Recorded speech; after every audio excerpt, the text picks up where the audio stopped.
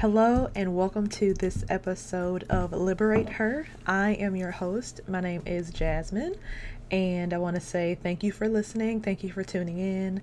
If you are watching on YouTube, please go ahead and hit that subscribe button, share, follow, comment. I'd love to hear your feedback, your thoughts. And if you're listening via podcast, please also rate, share, subscribe, and comment. Today, we're going to take a look at grief, COVID grief to be specific. This is something that we are experiencing in this wild ride that is 2020. I saw a meme that said, "We are not in the same boat, but we are all in the same storm." And I thought this explained our position, or my position in 2020 pretty well. We all have faced some type of unexpected loss this year due to the coronavirus and from the response of our leadership regarding the coronavirus. And as a child, when I heard the word grief, I always associated the word with the death of a loved one. As I got older, I learned through experience and witnessing others that grief can definitely be experienced through multiple things in life, alongside, of course, the loss of a loved one. This year, we were forced into an immediate quarantine with little to no warning, if any. The quarantine affected every country in the world, and we have even witnessed some countries, most countries, close their borders to Americans out of protection of their own citizens. If you're anything like me, you had some pretty awesome plans for 2020. Vacations, birthday celebrations, advancements in careers, but none of that went as planned due to COVID. I know people that had to cancel weddings, they've had to cancel birthday celebrations. I've seen people lose jobs, people have lost homes, and of course, because of the virus, people have actually lost loved ones. People with no sign of sickness, no signs of slowing down at any time, are now gone. We're also grieving the ability to even normally say your goodbyes to a loved one due to the restrictions of certain hospitals, all hospitals. You couldn't even get in to see, the person that was sick, the person that may have passed on. So that level of grief back to back can definitely have an impact on someone's state of mind, their emotions, and their well-being. The level of loss that we're working through as a country and individually is pretty massive. We have experienced almost a collective grief with major figures, even with Kobe Bryant, Chadwick Boseman, RBG, and many others. And we also have watched members of the Black community be brutally murdered by the police. We are in grief. While we are in our different boats of grief, different reasons of grief, we're all in that same storm. Grief will look different on all of us because it's unique to our own situation. It's unique, and it's also not a linear process. We've all had to face different levels of loss, and we're all built differently, so we're going to react and respond and even walk that journey different. Even if you aren't in a position where you are grieving the normality of life and how things used to be, you may know someone around you that is. So if anything, you can take this and help them. If anything, you can take this and be a source of light for someone around you who is going through a difficult time right now. The commonly listed stages of grief are denial and isolation, anger, bargaining, depression, and acceptance. So although the stages are listed, there is no order. Again, grief is not linear. We don't go from step 1 to 2 to 3 to 4. Sometimes we bounce around.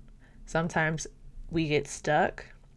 Personally, I was stuck in anger for a few months. I was so angry at my old job. I was very angry at the leadership. I was angry that I didn't pay attention to world news like I should have. Just the silliest things in my mind of why I was in this position, but that was my brain and almost like a defense mechanism to protect itself. So the first one is denial and isolation. And you may find yourself saying things like, this can't be real. This is not happening. I can't believe this is happening. You can't come to terms with what was just lost. Anger. Who can I blame? What should I've done different? And that anger for me, it came from like hindsight perspective. Like if only I would have known about this sooner, I would have done something to protect myself from experiencing this loss. Then bargaining can also come with a wave of guilt, going back and forth with woulda, shoulda, coulda, if only. The next stage is depression. And that for me, it looked like a heaviness and just a lack of desire, hopelessness, didn't see a future. I couldn't see past, what was happening to me right now in the moment. And it seemed yucky. It's dark. It's like this cloud that you just can't escape. And sometimes you can't explain it. You can look totally fine on the outside, but on the inside, there's just this feeling of heaviness. The last stage is acceptance. This is where you can step aside and see a glimpse of light in the situation. There's a small voice, there's a small push, something inside of you that helps you keep going to continue walking out your journey through grief. And again, while there are certain steps to grief, it's not a 1 to 5 process. It's very unique to the person. Some people go through all the stages. Some people skip stages. Some people get stuck at stages. Some people go back and forth. There's no 5-point plan to snap out of it. It's something that has to be walked out day by day until the sting is a bit more bearable. For me, the loss that I went through this year regarding like my job and the house I was going to purchase, and even like a small thing like health insurance, you don't realize how important or how needed something like that is until it's not there anymore. So for me, I would get angry when I needed to go to the doctor or I needed to have like a checkup on my knee, and I couldn't because I didn't have health insurance. And then I would get angry all over again at my previous job about the layoff. And then that would lead me to depression where, wow, I have no income. I have no sense of belonging. I'm not like going out into society and doing my part.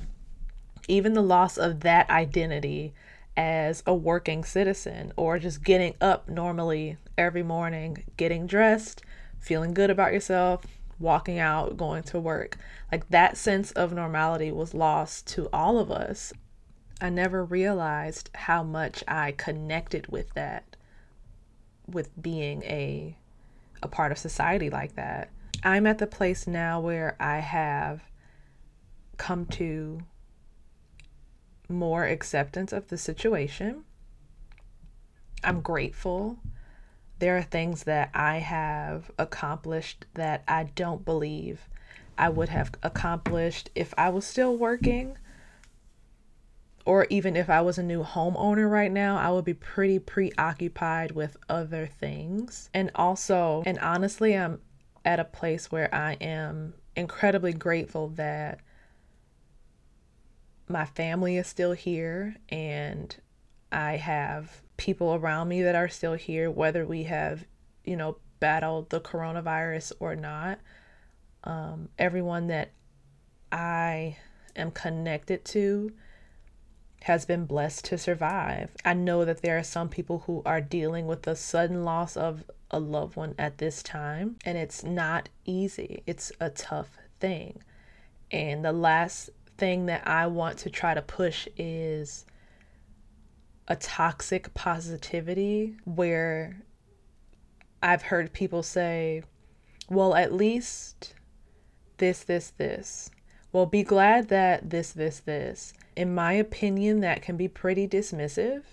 People are really going through it. Everyone is not thriving. Some of us are thriving, some of us are surviving, and some of us are in the middle.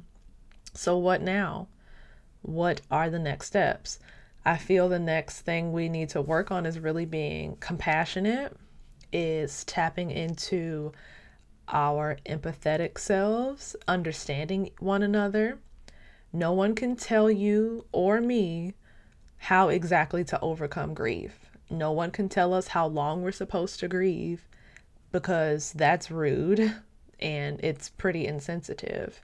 What we can do is see one another, is hear one another, and be with one another to walk out the process. I did not want to have this moment and try to shove what you should be doing or how you should be viewing your situation down your throat. I think there are enough people online doing that right now. If anything, I wanted to bring awareness to some feelings that you may not have been able to describe, to bring awareness, even if you're not feeling any sense of loss, or if